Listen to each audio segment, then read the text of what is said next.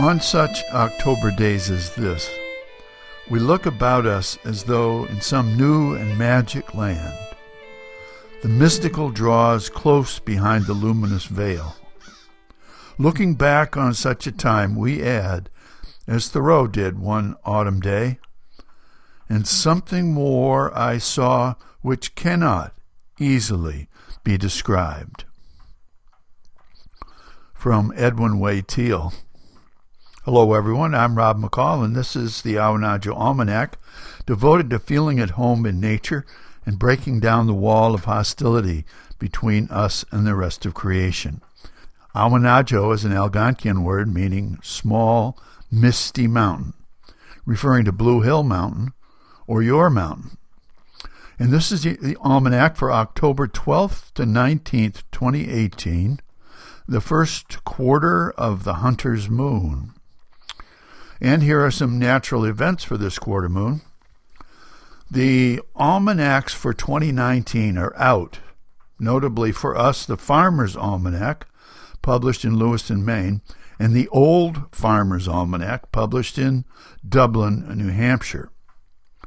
The first thing we look at is the long-range weather forecast with predictions for the coming winter. The Farmer's Almanac has some interesting folklore about how to predict the coming winter, from such things as the thickness of onion or apple skins, the number of nuts or pine cones under the trees, or how high in the tree the squirrels are building their nests. It's a humbling thought, really, that presumably intelligent humans would need to consult squirrels or walnuts to predict next winter's weather. But then again, as a species, a little more humility wouldn't kill us. The Old Farmer's Almanac, in a nutshell, predicts, quote, milder than normal temperatures and above normal precipitation with near normal snowfall, unquote, for the coming winter. So, there you have it. That doesn't sound too bad. But don't let this sneak peek keep you from going out to get both these venerable publications for yourself. There are a few books you can buy for the price that will be so useful and entertaining throughout the year. Here's a Field and Forest report. We don't usually think of evergreens as turning color in the fall. But if you'll look closely at the pines and cedars this week, you'll see that they do. Their needles from last year are turning orange and yellow and beginning to let go, while this year's needles will stay green until next fall. The tamaracks or hackmatacs will soon turn gold and lose all their needles by around Thanksgiving time.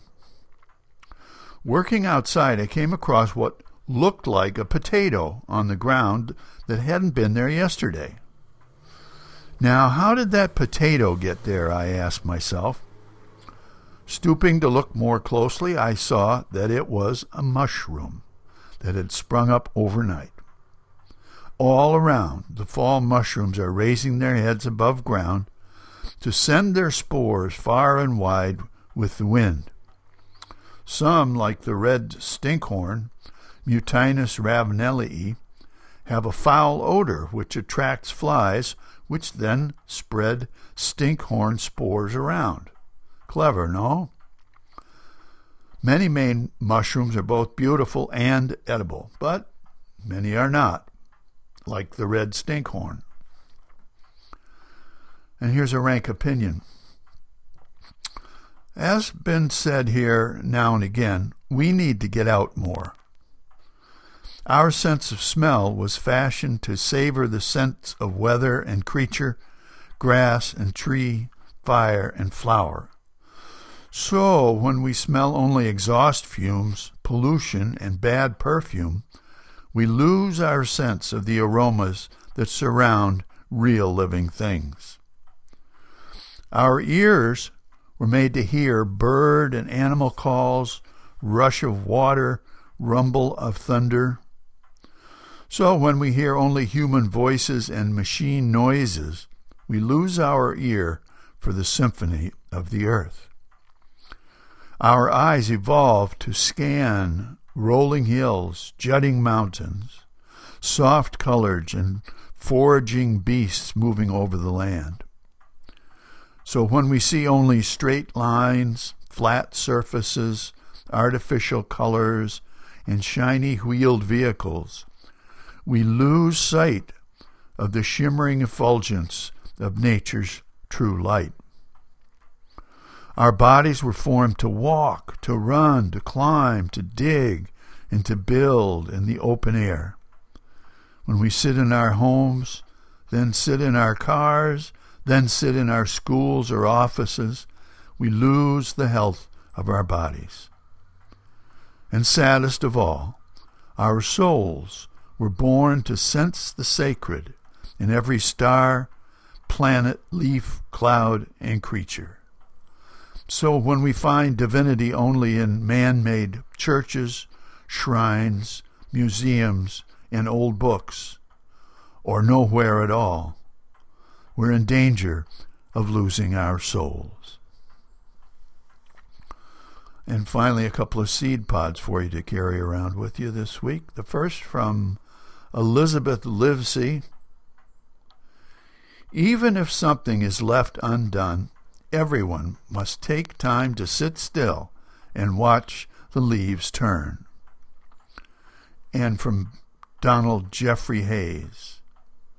May hills lean toward you, hills and windswept mountains, and trees be happy that have seen you pass.